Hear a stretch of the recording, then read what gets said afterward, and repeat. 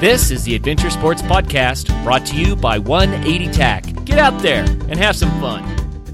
Episode 260, Margaret Schlachter on obstacle racing.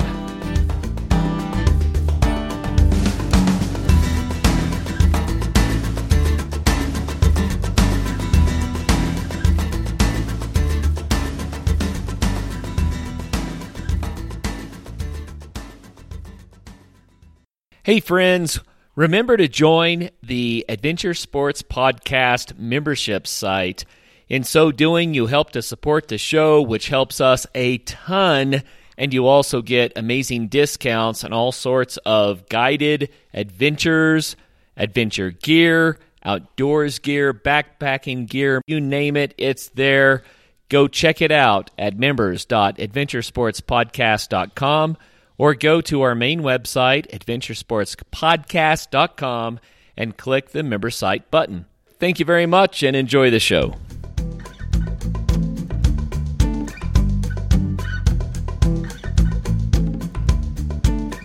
Hello and welcome to the Adventure Sports Podcast. This is your host, Kurt Linville. Today I have an obstacle racer with us, Margaret Schlachter. And she started obstacle racing way back in the very beginning of the sport, and she is the expert. Matter of fact, she was in a standard corporate career and found herself kind of choking on it like some people do, and she started obstacle racing, and it changed her whole life. Now she is full-time obstacle racing-focused person. So, Margaret, we're excited to have you on the show here. Well, thanks so much for having me, Kurt. I'm excited, and hopefully I know I'm a little bit off the deviation of some of your past guests, so hopefully I'm bringing obstacle racing to some more listeners. Oh yeah, so obstacle racing is very adventurous and a ton of fun, and like you just mentioned, you're soon to be doing your first adventure race, and I think the two are kind of linked in a lot of ways. We'll get into that a little bit more, but first, more on your background. You started out in high school being very athletic. You were an alpine ski racer, and you even attended a special school just for alpine ski racers. But then it ended up that this obstacle racing was what really caught your attention.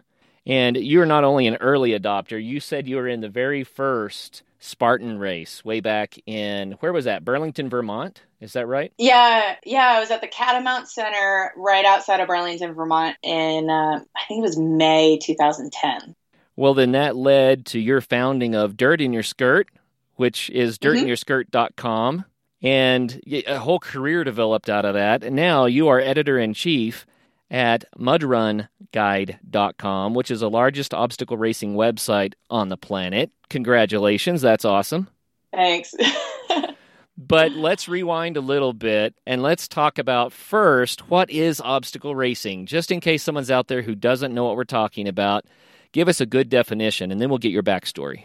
For sure. So, I mean, a lot of people, it seems like obstacle racing is kind of blown up, and it's in the national, international conscious these days, but it's basically, a lot of people relate it back to the military courses but I like to think of it as more of like a trail run, and then you add a whole bunch of other stuff to do along the way. And by stuff, I mean, you might be going over an 8-foot wall, you might be crawling under barbed wire, you might be carrying a log or a sandbag or a bucket of rocks.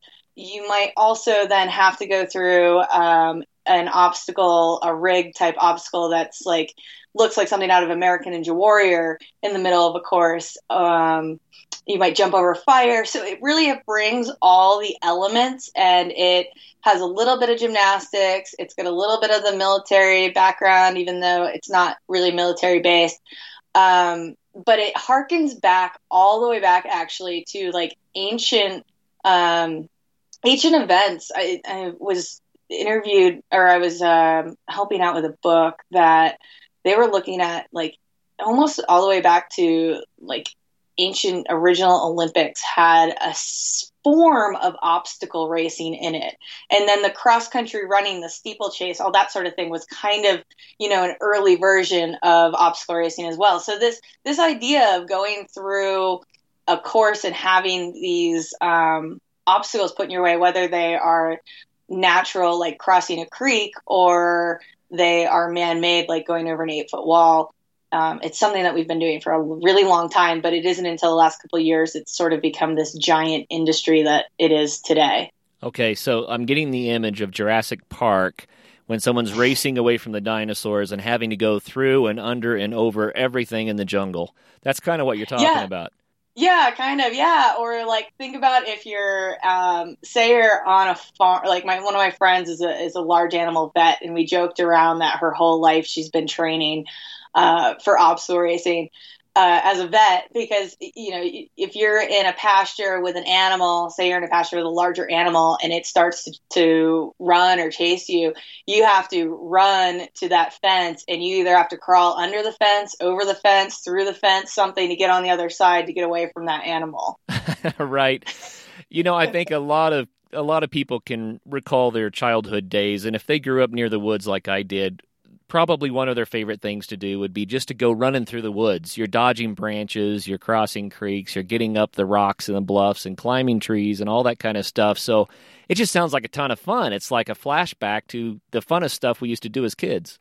And Kurt, I love that you just said that, because that is totally the way that's what hooked me. Is it's this idea of, we live, a lot of us live in these very sanitary environments these days where, you go from your house, you go to your car, you drive to work, you sit at a desk all day, or, your cubicle or whatever it is. And then you drive home, maybe you go to the gym, and then it's still very sanitary environment. And all of a sudden this obstacle racing comes along, and they're like, no, we're going to throw you into the mud. Literally, you are going to crawl through mud. You're going to roll in dirt. You're going to have to pick up rocks. You're going to have to do all these things that, it's, if our great grandparents or grandparents even kind of saw it, but more great grandparents at this point, they would just be like, that's kind of like what we do every day, right? Whatever. Or like you look at little kids and they're like, that's what we do in the playground. So it's kind of this convergence of what our ancestors would just do. Like, I always joke around, we've got chickens in our backyard, so I have to get bales of straw for their bedding, and I'll be carrying a 90-pound bale of straw through our backyard and spreading the straw. And it's funny because in an obstacle race you might have to carry not necessarily a bale of straw, but you're carrying a big sandbag or something like that. And I'm like, this is the same stuff. So if you grew up on a farm or something like that, think about the farm chores you did are now in a race that people pay for. Or in what we did as kids, just playing on the playground, swinging off of things, grabbing onto things, using our body in all these new different ways, and just kind of connecting back with the environment. That's a lot of fun. There are road runners, and when you learn to run on a smooth surface, then that's a certain type of running. And then there are trail runners, and the trail runners have to start, stepping over roots and getting up steps and navigating through slippery places and over rocks. And that's trail running, which uses a whole different set of muscles that you may not use as just a road runner. What you're talking about is going to the next level beyond that. It's like full body, cross-train, you got to do everything runner. Yeah, it really harken. I mean, I feel like every trail runner should at least try an obstacle race. I have some that said we have to go through streams and over roots and over rocks, and sometimes the trails are like a log's falling on the trail and you just have to climb over it or under it. And they're like, but yeah, I mean, obstacle racing, it'll even test you some more because it's that swinging. It's that can you pull your body up and over something? So it just kind of taxes you in a way that it's pretty unique. And I don't know of many other sports that it is such a visceral feeling the whole time that you're doing it. Okay, so a friend of mine said he is entering a Spartan race. And in this particular race, if you fail to get over an obstacle, you have to do a bunch of burpees. Yeah. As a penalty. Tell us about that. Yeah, so that's the signature of Spartan race. They're known for, so you have one attempt at every obstacle, which makes it so that it kind of is for everybody in a lot of ways, because if you can't do an obstacle, you can't climb a rope, you have to go try. You have to go try it. But then if you can't do it, there's a little section over next to the obstacle, and you go and you do 30 burpees, which is you start in a standing position. I can tell you that it's a little bit more of a flop than a full push-up. So people that are like strict burpees will be like, this is not strict burpees, but bear with us. This is the average person here. But you basically you get into like a plank position, you bring your chest to the ground, then you kind of push yourself back up and you come back to a standing position where you do a jump, and then you hands over your head, and then you go back down and you do it again for 30 times, which is it is a total body workout. So in a way, if you fail a whole bunch of obstacles, you are doing, they wear you out too. Oh yeah. Not only is it slowing you down, it's wearing you out. So that's what Spartan does. And then there's other events like Tough Mudder, and Tough Mudder has a variety of different offerings that they have, but they're regular, just classic Tough Mudder. There's no penalties. So if you're less competitive of a person and you just want to go and experience the whole thing, you can do something like a Tough Mudder. Those are 10 to 12 miles. Same thing with Warrior Dash. Warrior Dash is, I always call that more of an entry level event, but it's still fun for everybody. It's a 5K. So that way, I always tell people, if you're going to start out and you want to try something, even if you're a really accomplished athlete, go for like a shorter distance. And I don't know what your friend signed up for, but so this might not be the case for him, but start with like that 5K distance or that shorter distance, because if you absolutely hate what you're doing, if you start out with like a 10 or 12 mile event, you've got 10 or 12 miles to go through. So even if you're like a, marathoner, ultra marathoner, I still tell people just start with the 5K and see if you like it first, and then kind of move from there. Yeah, good advice. Well, let's rewind a little bit. I want to get into more about your experiences doing obstacle racing. But before we do that, I want to hear your backstory. You started out as a kid being very athletic, and that led you into obstacle racing. But tell us how that transpired. Yeah, so I, at a really young age, I was about 2 years old. I always tell people my parents put skis on me, and I had the little skis that it was like you just put your boots on and then that you strap them. They're like the plastic little skis that if anybody's been a skier or has little kids, it's like they're like they basically they're like a Fisher Price thing. But my parents got those for me when I was like 2 years old. And I grew up in upstate New York and spent a lot of time in the Adirondack Mountains. And I tell everybody my parents pushed me down a hill, and it's been all downhill since then. But so I started skiing right about when I started to walk. I dabbled in other sports. I played tennis. I did horseback riding for like a minute. But skiing was the thing that stuck with me. So when it came time to high school, like my family and my siblings and stuff, we kind of all come from a tradition of going to boarding schools and whatnot. And so that was an option. Luckily, that was an option for me. And I just told my parents, I'm like, I just want to ski. And my mom's like, my mom, my dad, and my stepdad and stepmom were all like, that's great that that's what you want to do, but you have to go to school too. So the compromise was going to Stratton Mountain School, which was a school and is still a school for alpine ski racers, snowboard competitors, and Nordic ski racers. And when I say that it's like talented athletes come out of there, I think the last Winter Olympics, we had 12 alumni. Wow. In the last Winter Olympics. So, it is high level, high pressure, super small school, like 100 people. And everybody is there for their sports. So think about being a Division I athlete to almost a professional level athlete at 14 years old. Right. So we'd get up in the morning, we'd train before breakfast, then we'd go to school during the fall and the spring for like a regular school day. Then after school, we'd train for like 3 hours doing lifting, running. We played. I was a terrible soccer player. Like I always tell people, my position was left bench. That's about how good.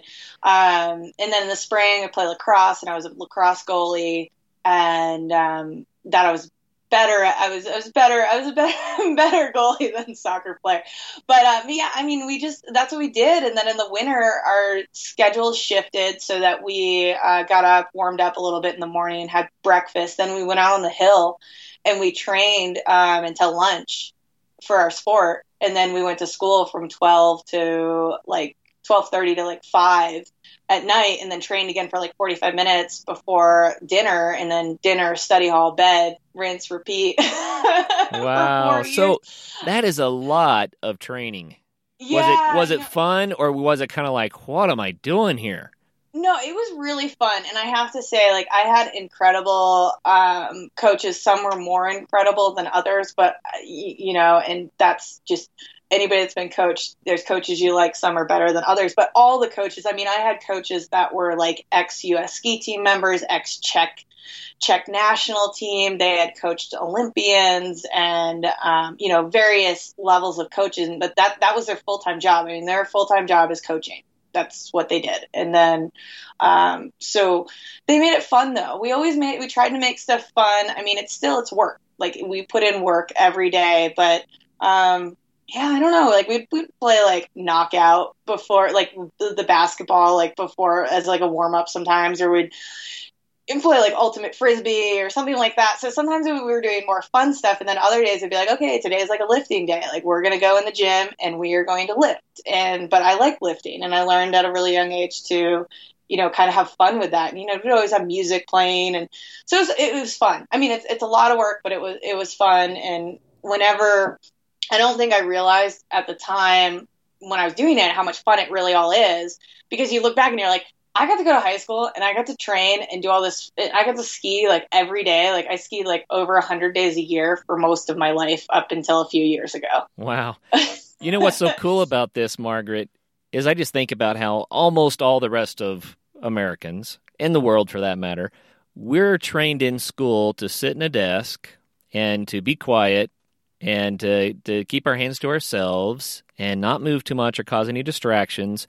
And what a lot of people claim is, yeah, you're just being trained to sit in a cube farm for the rest of your life, right? But you were trained from the beginning to move and to move in big ways, and that's awesome. So how did that impact you when you got out into your career? So luckily, so I went to business school for my undergraduate degree, and I ski raced for them, and I played lacrosse for Babson College, and it's like #1 entrepreneurial school in the country for like the 20-something year in a row. I just got an alumni email. But so it's super competitive, but in a different way than being necessarily like I had my athletics, but school took most of the focus. So, but then I got out of college. I really didn't know what to do. I took a 36-day road trip, 10,000-mile road trip around the U.S. just like decompress from college. And I was like, I don't know what I want to do. Like I had played lacrosse, and all of a sudden, like the lacrosse season ended like the week before I graduated, so I hadn't even thought about a job. I left that school's right outside of Boston, so I left Boston and moved back into my parents' house, and I was like, I don't know what to do with my life. And then luckily, Skidmore College is in Saratoga Springs, New York, which is where I'm from originally. And I just talked to their lacrosse coach that I had known from before, and I said, hey, I don't really have a job right now, and I know like the school year is just about to start with you guys, and do you need help?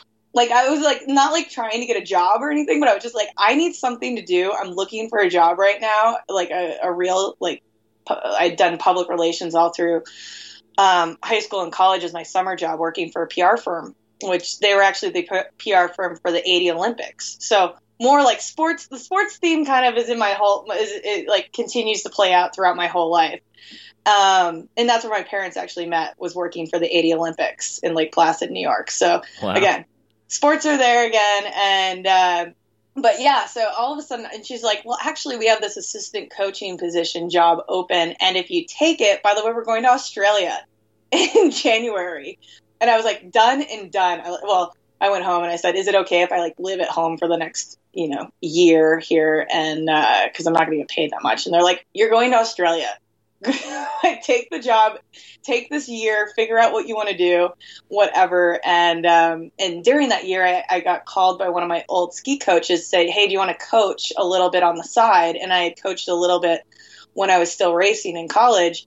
And then from there, that snowballed into me actually going back to the high school I went to and running a pre-recruiting, like a recruiting program for the school for admissions, and being a dorm parent and all these different things. And then, so luckily every job I've had, I did for a very short period of time work for a company that we did like corporate style moving for individuals. Like we got bids and stuff, and it was super boring. And I really that wasn't really for me, but still, even though I was working in active schools, I still sat at a desk a lot of the day, but at least I was like somewhere where I was around active people. So if I was like, I need to just be outside for like 10 minutes, like it was a little bit more understandable. So yeah, so then I ended up at Killington Mountain School after that, and I was head of admissions and college placement. And then my job was becoming way more corporate and way more like you need to sit at a desk year round. And I just got to the point where I was 27 years old. I was almost done with my master's, and I just like obstacle racing. That was 2012. So I'd been in obstacle racing a little bit at that point, and I was taking it seriously as an athlete, but still working full time, and was having successes, and had some sponsors actually say like, we want to sponsor you. And the first couple were like, here's some product, or we'll give you product at wholesale, and that sort of thing. And then eventually this nutrition company, Gaspari Nutrition, came to me and said, we want to sponsor you, and we want you to be like a paid athlete with us. And I was like, whoa, because when I was in school, like all the athletics I had done up to the point was I was the kid that showed up first and stayed at the last for all the training sessions, because that's about the only thing I could be first in.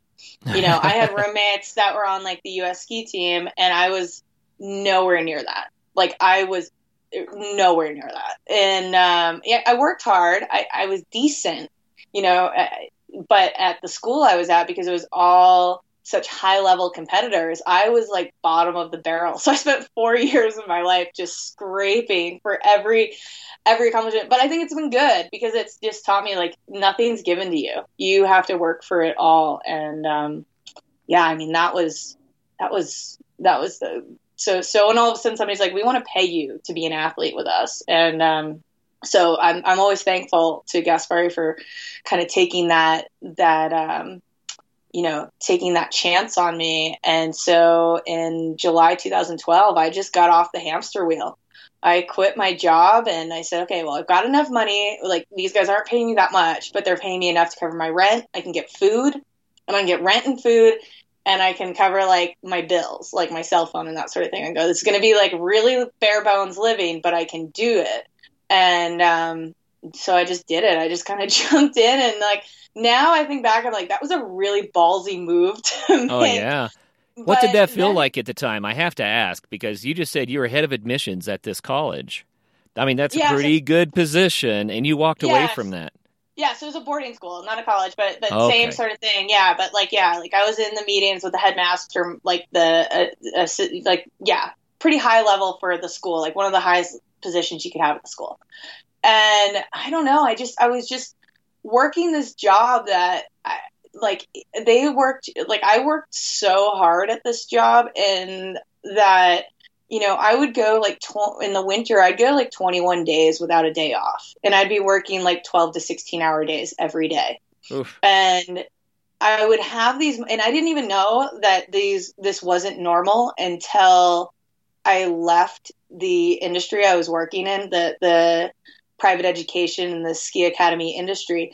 Because I did the same thing at the school before, is that I would work so hard, and I would push myself to like such fatigue that my body and brain would just shut down. Right. And I would have to like lay in bed for 2 days, and then I'd be okay for another like month or so. I always like look at it almost like steps. Like I would start out at the really high at the beginning of the winter, and then I would have one crash, and I'd come back, but I would only come back to like 75%. And then I would go again and crash, and then maybe come back to like 50% of that 75%. And then like I'd have a third crash, and then a spring break. So I got like a week off. And then the spring was supposed to be more low key and stuff. But what was happening is now my job was a year round job, and I wasn't having those relief times to like recharge. Right. So I just was like, I can't do this. I'm 27 years old and I just can't, like, I'm killing myself. And like, I'm not even 30. Like, I am literally killing myself because you're not supposed to just start like spontaneously crying because you're so tired that you can't even focus on your job. Which I didn't know was that, like, I just thought that was normal until I left it all and started creating my own sort of life for myself. And then now I look back and I'm like, whoa, like that was like, I am so grateful that all these things happened because now I'm able to get out of these things that were just, you know, like you can't live that way. Nobody should have to live that way. And nobody should have to, like, work shouldn't give you like physical breakdowns, basically.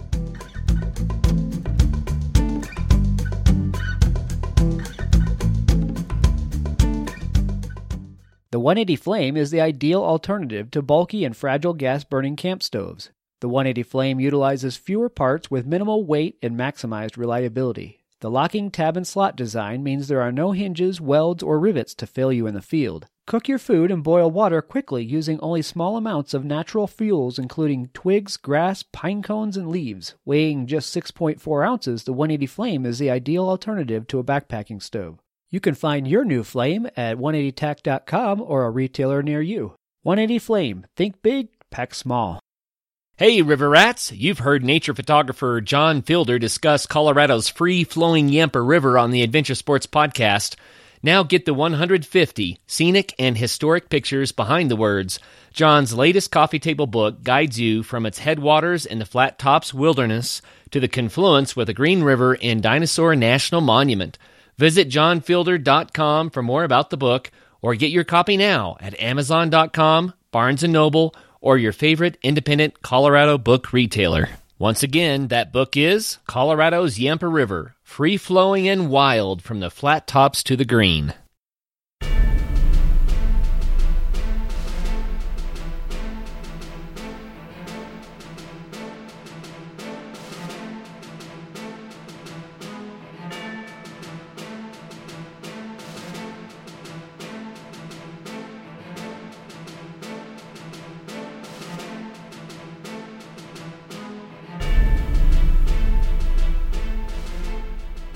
But I got to ask, when you walked away from it, was it really scary for you at first, or was it just a big relief? Did you know you'd done the right thing? So this is the like, so when I sent the email, I remember it had been 4th of July weekend. I told my parents like, that I had started dating somebody, but it was a long distance relationship as well. And I told him first, and it's funny, we're actually getting married now this summer. So, and we met on. Congratulations. Thanks. Yeah. We met through this whole industry. Like he was helping his brother out at a race and we randomly met, then we ran into each other a bunch of times. And now here we are. That was 2011 and now 2017, we're getting married. So cool. Life happens in crazy ways. So like I say, this whole thing has changed my life. But when I remember sitting, I told my parents and I remember my mom and stepdad were just like, you've created a great place for yourself in this industry. Like you're in this private school world. You've got a great job. You're almost done with your master's. You're getting to the point where you're almost like, at that level where you're like, whatever. And I'm just like, yeah, but I just don't want to do it. And I'm like, look, I've got a good education. I can always go back to it. I'm going to try this and I'm going to see what happens. So I sent the email and I was just like, I had this moment of like, holy, and you can put in whatever expletive you want. Right. When I sent it, I go, when I go to work tomorrow, I have quit my job. I have quit my job. Like, you're just like, I quit my job. Yeah. And it had been building too. Like a couple of my friends had just quit their jobs too, to go off and do different things. So it was like this convergence of women around me were also quitting jobs and pursuing passions. So I think that gave me some courage to do it too. And they kind of coached me through it. But yeah, I went to work and I was like, I quit my job. And, but then the next day, this is the crazy part. So I go into work and whatever. And then, the next day I get an email through my website that says, from Tuttle Publishing that said, do you want to turn your website into a book? Like, how is that for the cosmos? Like, whatever Yeah. you believe Good timing, in. huh? Yeah, like whatever you believe in, telling you that like the synchronicities of like whatever you just like, you're doing the right thing. Basically, to me, that moment was like, at first I thought it was like a joke because I was like, who randomly sends through your like contact us page, do you want to write a book? Like that's not how most people write it and then like beg, borrow, and plead for like a publishing company to publish it. So I had it the opposite way, and I met with the guy at the time who was my first editor, Bud Sperry, and he was just like, yeah, we see this obstacle racing thing up and coming. Like, we want to, have you write a book about it. We've done all these other books. And he brings like this pile of books to show that they're a legitimate publishing company. And they've done like martial arts books and all this other stuff. So, so they said, yeah, you want to write a book? And we spent a couple of months doing some negotiations. And then I had 3 months, and fall of 2012 into the early 2013, I wrote a book, and in 2014, the book came out. So what's the name of the book? So it's called Obstacle Race Training, and then it has the longest subtitle in the world, but it's called How to Beat Any Course, Compete Like a Champion, and Change Your Life. That is publishers pick out the name of books, which is what I learned going through the whole process. But so I wrote that, and it's like a coffee table book. It's written for the complete beginner, somebody that has never even seen the industry whatsoever. And the goal of it, my publisher said they wanted a book that has got tons of photos in it. They said they wanted a book that if you picked it up in an airport and you knew nothing about the industry, you could have an overview of the whole kind of industry and how to get started and how to sign up for your first race. So that's what the book is. So if somebody's like a hardcore athlete, the photos are great. Some of the content, they're going to be like, oh, this is all really basic, but Right. It's meant to be basic. Like that's what my publisher was like. We want something that is written for someone that knows nothing. Oh, very cool. So you continued doing more and more obstacle racing, and I got to hear about some of the races and some of your accomplishments. So give us a quick rundown. Yeah, so I guess like when I quit my job and was being paid, and I was, as far as I know, and maybe there was a few people that were really similar as well, but as far as I know, I'm the first female that quit their job to become a racer full time in the industry in the world. Cool. So, so some have said that I'm the world's first professional in the sport. It's kind of funny that I just did it because it's what I wanted to do. I didn't think about like, I want to be this person or be known as this person. I was just doing what seemed right. So I guess I have that accolade. And no way there's other racers that are way more accomplished in like podiums than I am and that sort of thing. But I guess I was the first one that sort of stuck my neck out and said, I'm going to be an athlete, period. So that was it. Otherwise, some of the notable races I've done. So like 2012, I think I did like 20 something races, and I was on a podium like 50% of the time, I think, with the stats. Not too like, shabby. The year, like now I'm kind of like, it's been a few years now. So, and I was in like, I don't think like, it was like 75, 90%, something like that, something crazy number that I was in the top 5, and I like didn't finish out of the top 15 at any of the races I did or something like that. For that year. So I had I was a lot of seconds and a lot of thirds. Right. No win. It's kind of funny. I had like no wins, but a lot of seconds and thirds, which is still fine. I'm take it. So all of a sudden it was crazy because I was at the level in a different sport, but I was at the level that I kind of always like looked up to roommates that were like on the US ski team and stuff, and being at this level. And I remember when I quit my job, the headmaster of the school, so like the head of the school, was like, how are you going to do anything? Like this is going to be like the worst decision you've ever made in your life. and you're going to get that. Absolutely. Yeah. When you walk away from what everybody else thinks has to be done. Oh yeah. I mean, I had somebody online in some forum somewhere call me batshit crazy. I don't know the person, whatever. I mean, it's nuts now because that school has actually done some obstacle racing things with the kids for orientation now. So I'm like, Like part of me wants to go, see, but I mean, this is well before TV, well before like where it is now, and it was mostly just so that was that. But otherwise, I've been able to do a lot of really interesting races. Like I was at the very first World's Toughest Mudder, which is a 24-hour obstacle race, and that year it was in December in New Jersey, which is a brilliant idea. Anybody can tell you that. So yeah, it's freezing. Like we were running in wetsuits for 24 hours. And now this race, and nobody thought like that you could even run in a wetsuit for 24 hours. Like people were like, you cannot do that. You'll die.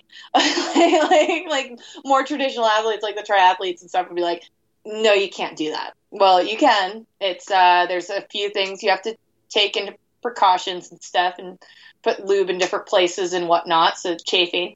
But you can, and that's the only way you can get through a 24-hour obstacle race where you're breaking through water that's been iced over because it's so cold. So I made it. So that year, the rules were different than they are now, but I made it to about 7 a.m. and the race ended at 10 a.m. and I had just really extreme hypothermia, and I never went to the hospital. I probably should have, looking back.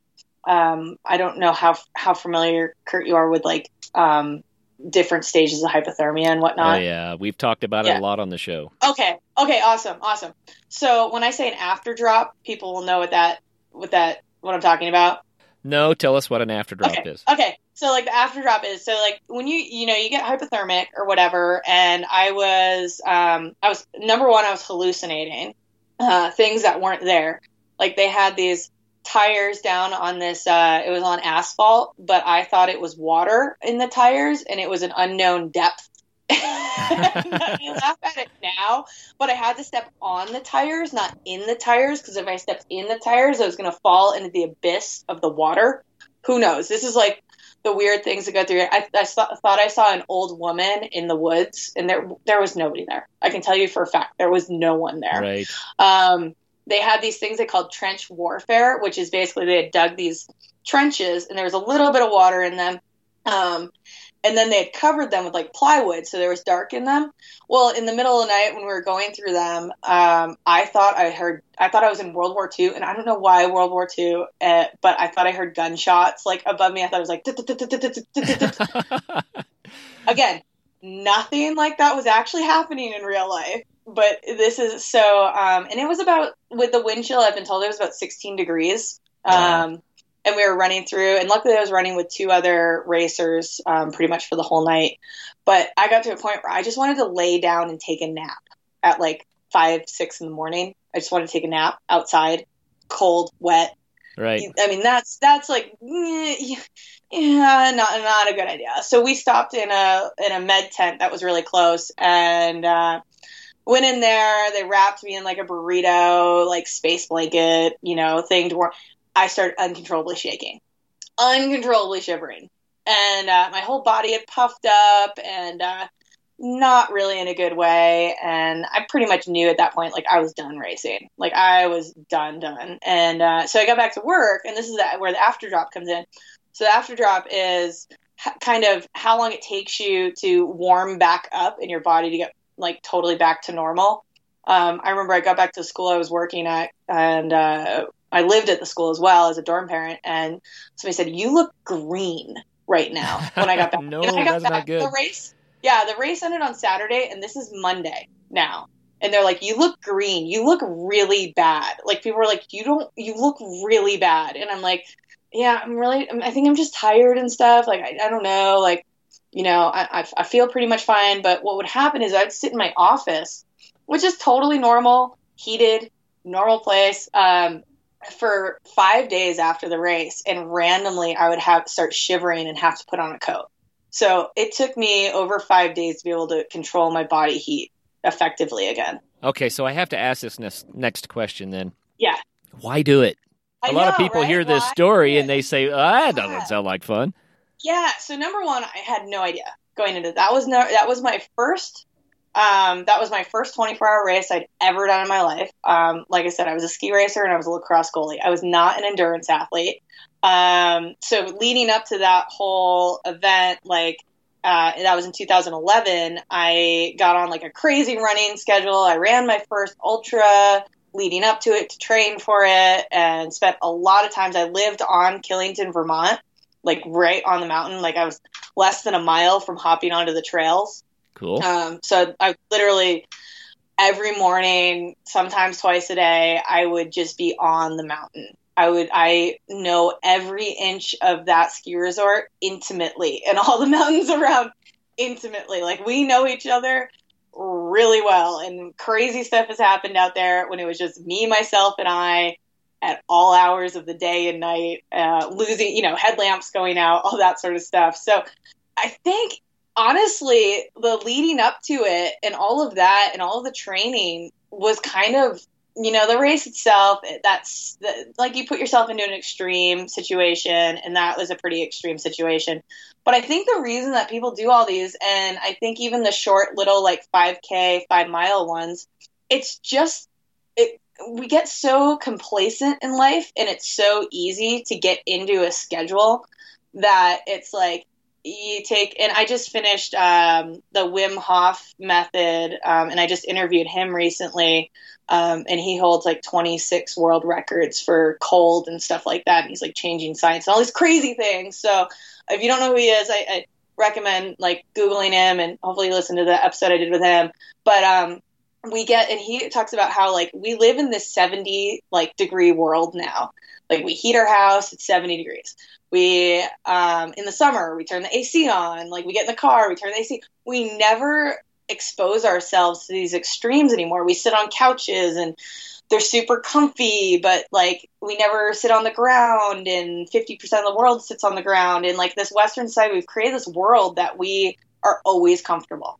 And I think the draw in general of these obstacle races, and I think it was for me as well, is just, it gets you out of your comfort zone. And for me, it kind of shakes you up a little bit. It just gives you that like, like there's more to life than like, I don't know, whatever crappy show is on television again tonight. Like there is more, like get outside and realize there's more to it. And, we're healthier human beings when we connect with the earth and we connect with things. And it's like those are normal. It's not normal to have your life be 70 degrees and climate controlled and it light all the time because we have electricity. Right. So. No, good answer. I like it. I think people mistake comfort for happiness somehow, and that kind of gets screwed around in our heads, because what our bodies really need to get stronger or to be more capable in general is to be challenged. You got to go out and make it hurt a little bit, right? Yeah, and I'll say like there's another race too that I did called Survival Run, and now I work with them, but the first year they did it, I ran it, and it's in Nicaragua, and the race director, Josue Stevens, he's created a whole race on this island. Now there's also one in Australia, and there's going to be one in Canada this year, so it's extending out some. But the idea of the race is it's a 70-ish kilometer race. It's a marked course, so it's not an adventure race. It's not really an obstacle race either. It's its own thing. But what they do is they give you a list of stuff you need to bring with you. And it's nothing like really all that crazy. Like it'll be like a machete you have to carry with you. You have to carry, there's no aid stations, so you have to carry either like a water filtration with you, or you have to carry money, and you can buy stuff from the local little stores and stuff on the island and whatnot. And then a few other like random things that'll be used, but all along the way, so you're running or whatnot, and then along the way you have these tasks you have to do. Now every task that you have to do is based on the island culture there.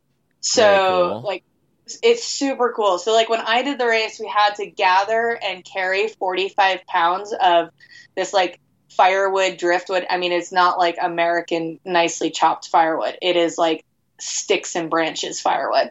And I remember carrying it and like struggling with it or whatnot. And then there's like, we passed this like older woman, and by older, I mean, she's probably in her like 70s, carrying a bundle like twice the size of ours. and she's on her cell phone talking. I mean, like, whoa, you have these moments like, whoa. Okay. So, but it's funny that we're like in Western society, we're artificially creating these like challenges for ourselves. But what's neat about that race, and like this past year when I was there covering it, one of the things the racers had to do was there's a bunch of the villages don't have water in them. So the racers had to go, and they were given a 5-gallon bucket, and they had to go fill the bucket with this well, and it's a hand crank well with a wheel and like a piece of rope and some PVC pipe coming out of it. And they filled up their buckets, they put a lid on it, and they carried it up, about 3 kilometers up to a village, and the water got left for the village. But the people, like, and I've been on the island a bunch, and the people, what they do is those villages that don't have water, they go down on their horses or ride their bikes. Most don't walk, but that's for the race, you know. Right. But they go down every day, and you'll see them with like a couple jugs, like big jugs, and they're filling up from the well, and that's their water. That's their water for the day, and they do every day. So I mean, that race, they do a whole system where the medal is actually, it says, I did not fail. So it's 4 pieces to get the complete medal. Neat. And the way they give it out is fail, I did not. Wow. So I have an I and a fail. I think I raced about 50 kilometers that year. I got to a point where we had to carry this like 20 plus foot long bamboo pole up the side of one of the volcanoes, up a trail, which is a regular hiking trail, not a super highway made to carry a 20 something foot bamboo pole. So that added another little fun challenge. But the people there use these bamboo poles to climb up into the plantain trees. And they retrieve the plant, and they cut down the plantains, and that's how they still, a lot of them, harvest plantains. So we had to do it where we had to carry it kind of up the volcano again for the race. So some of this stuff is, you know, it's made a little different for a race. But and then we had to climb into this tree, and I just could not climb up this pole. I could not climb. I tried for 45 minutes, and then ended up getting these weird thorns in my calf that ended up making my calf turn into a baseball. Oh no. So it's just one of those things that happens, you know, whatever. But still, one of my most memorable race experiences was that, and just like, and I think that's been the coolest thing about the whole last, like, the journey I've been on, is I've been able to go to some of these events that are those are the more extreme ones, obviously. Like, but then I've done other events where I worked with a guy, and it was through Spartan Race, and I used to live from their original headquarters. I used to live 5 miles away, so I know Joe DeSena, the founder, really well. I actually coached his kids in skiing, and taught them swimming lessons. So know him really well, and he had this guy there that at one point weighed 696 pounds. He Whoa. came to Vermont, and he weighed over 400 pounds, and he came there for 5 months to do basically like a real-life Biggest Loser. And so stuff happened. It's a really long story. But basically, I ended up working with him the last 2 months and pretty much training him. We did one-on-one. He had to walk to my house 5 miles every day. And then we would do a training session, and it would be like intervals or whatever. It varied. And then he had to walk home. And that was what he had to do for training. But then we'd go to some races together, and we'd go do the races together. Now, I'd race competitively on Saturday and finish however I finished. And then on Sunday, sometimes I'd go out and race with him, and it would take us sometimes like 3 or 4 times as long as it took me the day before. But, you know, he was like 300 pounds doing these events. And I got just as much out of those in a totally different way, in watching him and working with someone who had been so extremely obese, and learning all the mental side that he had, and that other people have that, you know, are so obese, and then they're losing this weight, but they still, like, he didn't know that he could jump like a 6-inch jump. He was like, I can't do that. I'll break my bones. I'm like, well, maybe when you're 700 pounds, you would break your bones. Right. But you now weigh like 300 pounds, which is still a big guy, but you're half the person you were before. You can jump. And it took us about a week and a half to get the mental side through of like jumping that like little, probably not even 6 inches. He jumped from like a curb. Right. Like that's what the jump was. So it wasn't even 6 inches.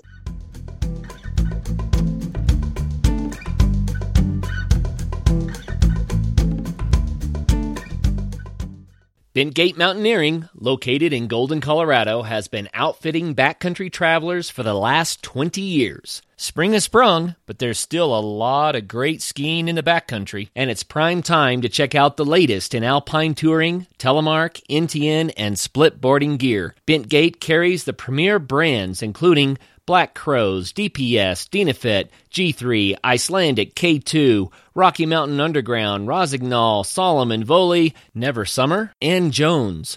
With more people in the backcountry than ever, it's crucial to be prepared. Bentgate has the latest in avalanche safety gear from beacons to airbags. Come in, and they will set you up with the proper gear and point you in the right direction to educate yourself on snow safety. If you don't own the gear, Bentgate offers a full range of rental and demo equipment, including the latest skis, boots, split boards, beacons, shovels, and probes.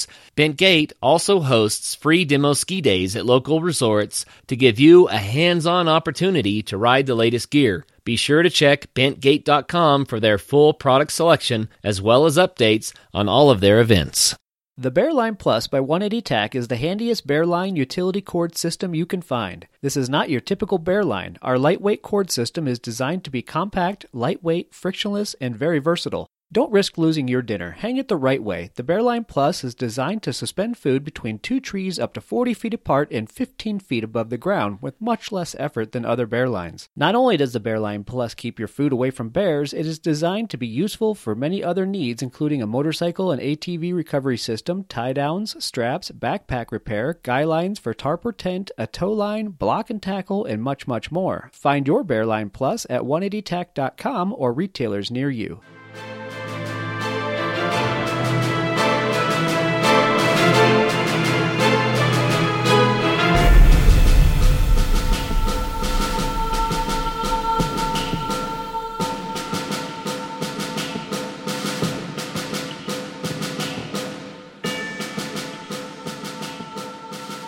What was it that inspired him to go through this complete life-changing season? I mean, that's amazing. It's an amazing story, and it's inspirational. Yeah. His goal was originally to do a 5K every month for a year to kind of help with the lose weight with the gastric bypass type surgery. And I forget which one he was. You know, there's a whole bunch now, so I can't remember exactly which one he had. Yeah, so he had that. And then one of his coworkers said, do a Spartan race. And he thought that he's from Atlanta. He thought it just meant a 5K in Sparta, Georgia. Oh. Yeah. So he did this thing, and he was like the last one there, last one off the course. And he happened to, one of the guys that worked for the company gave him a ride back, and somehow a conversation struck up. And next thing you know, like Comcast granted him a 5-month leave of absence to go up and do this thing. And, you know, like all these things that happened in his life around then too, that like made it like time for a change. So he came up, and gosh, I mean, he was like almost like a guinea pig in a lot of ways. like I think back and I'm like, I cannot believe you did this. But yeah, he got down to 265 pounds by the end of it, with over 50 pounds of skin hanging. It was crazy.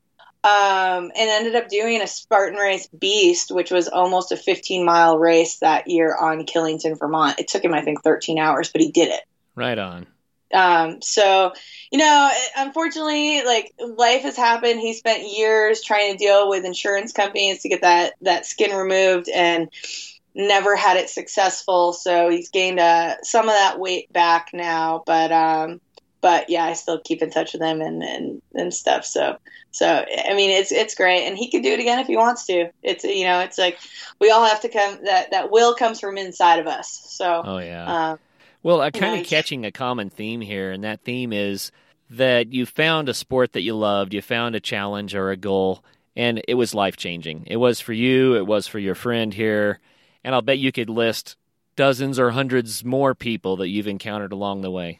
Yeah, and I think the general, and it totally has, and I think the general theme is that it doesn't have to be obstacle racing. I think a lot of your guests probably say the same thing, like they found whatever their passion was, is that you find something and it just kind of shakes you out of that complacency that we can so easily get in. For me, it was obstacle racing.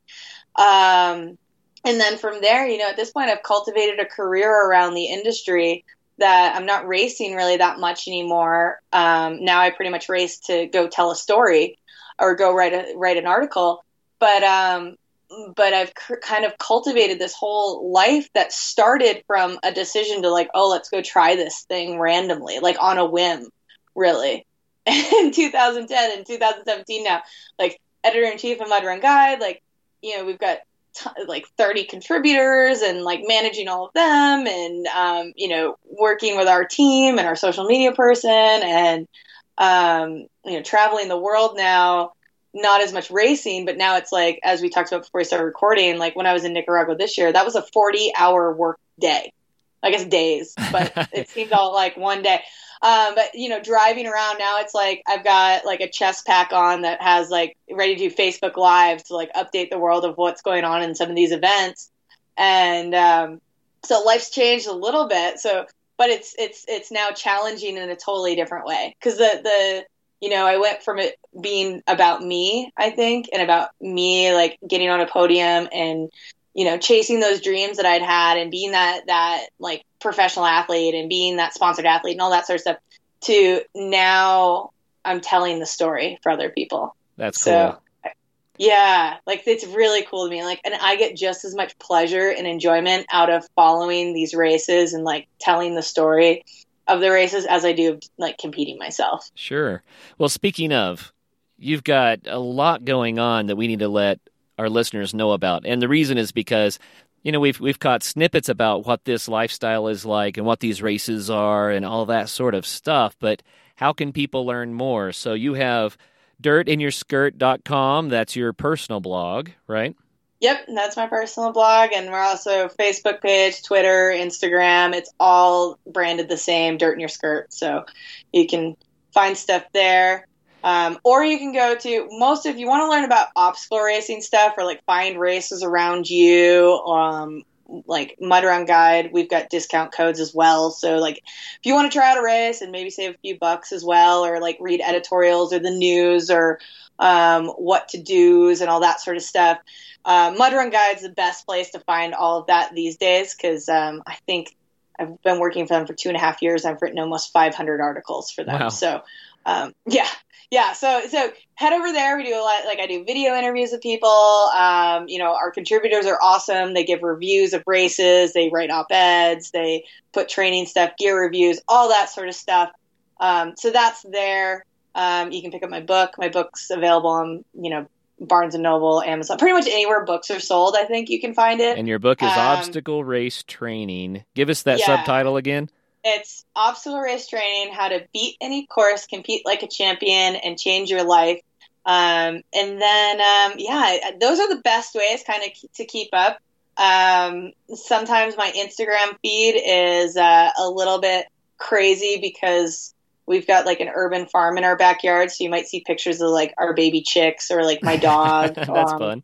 Or you might end up seeing pictures of like, you know, different stuff that we're up to. I'm a huge foodie, like, so you might see like whatever I'm cooking or whatever as well. So it's that's really me. But yeah, I encourage people. And then I've got my podcast now as well. That's called Dirt in Your Skirt, and that's available on iTunes, iTunes, Stitcher, iHeartRadio, all those places. You can find that too. And there I interview pretty much.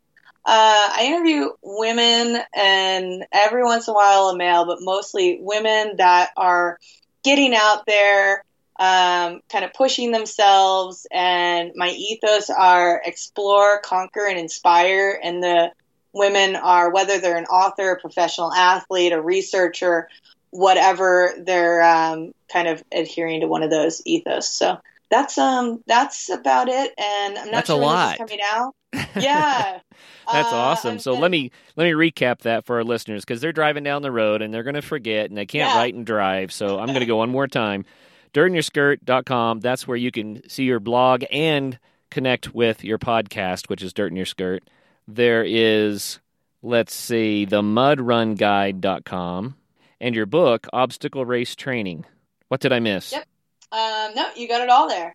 You have it all, and like I said at the top of the show, is depending when this comes out, you can, I'll probably put some Instagrams up, and there's going to be an article on Mud Run Guide about it after the fact, but taking on my first 6-hour adventure race this weekend in California, in San Luis Obispo, and it's called All Out Adventures or All Out Events, put on this race. So I will be kayaking, mountain biking, and some rappelling and hiking and whatever else the race has, which I've done all 3 of those things separately. But this is my first adventure race, and I have no aspirations of glory. I just want to get through it and have fun and just go experience something. And then hopefully share kind of the adventure racing world with the obstacle racing world to see for those people that want to do that next step. And the same thing I feel about trail running. It's like we've written some other stuff on Mud Run Guide. Like if you want to do that next step, there's like, you don't have to just do one thing. Sure. Well, very cool. Well, Margaret, we've run out of time. The clock got us, and I think we could go another hour easily. There's so much here, but thank you for your time today, and thank you so much for sharing what this obstacle racing world is with our listeners. I think it's going to be really appealing to people out there. Well, thanks so much, Kurt, for having me. It's been fun, and as you can tell, and hopefully the listeners can tell, I love just sharing what I've learned, and hopefully, encourage some people to go out and just give it a try, see if they like it. Yeah, and I also want to congratulate you on building a life that you can really sink your teeth into. Good for you. That's awesome. Thanks. It's an evolving process, and that's one thing I will say is that it's never done. Sure. Yeah, no doubt. And for all of our listeners out there, as always, get out there and have some fun.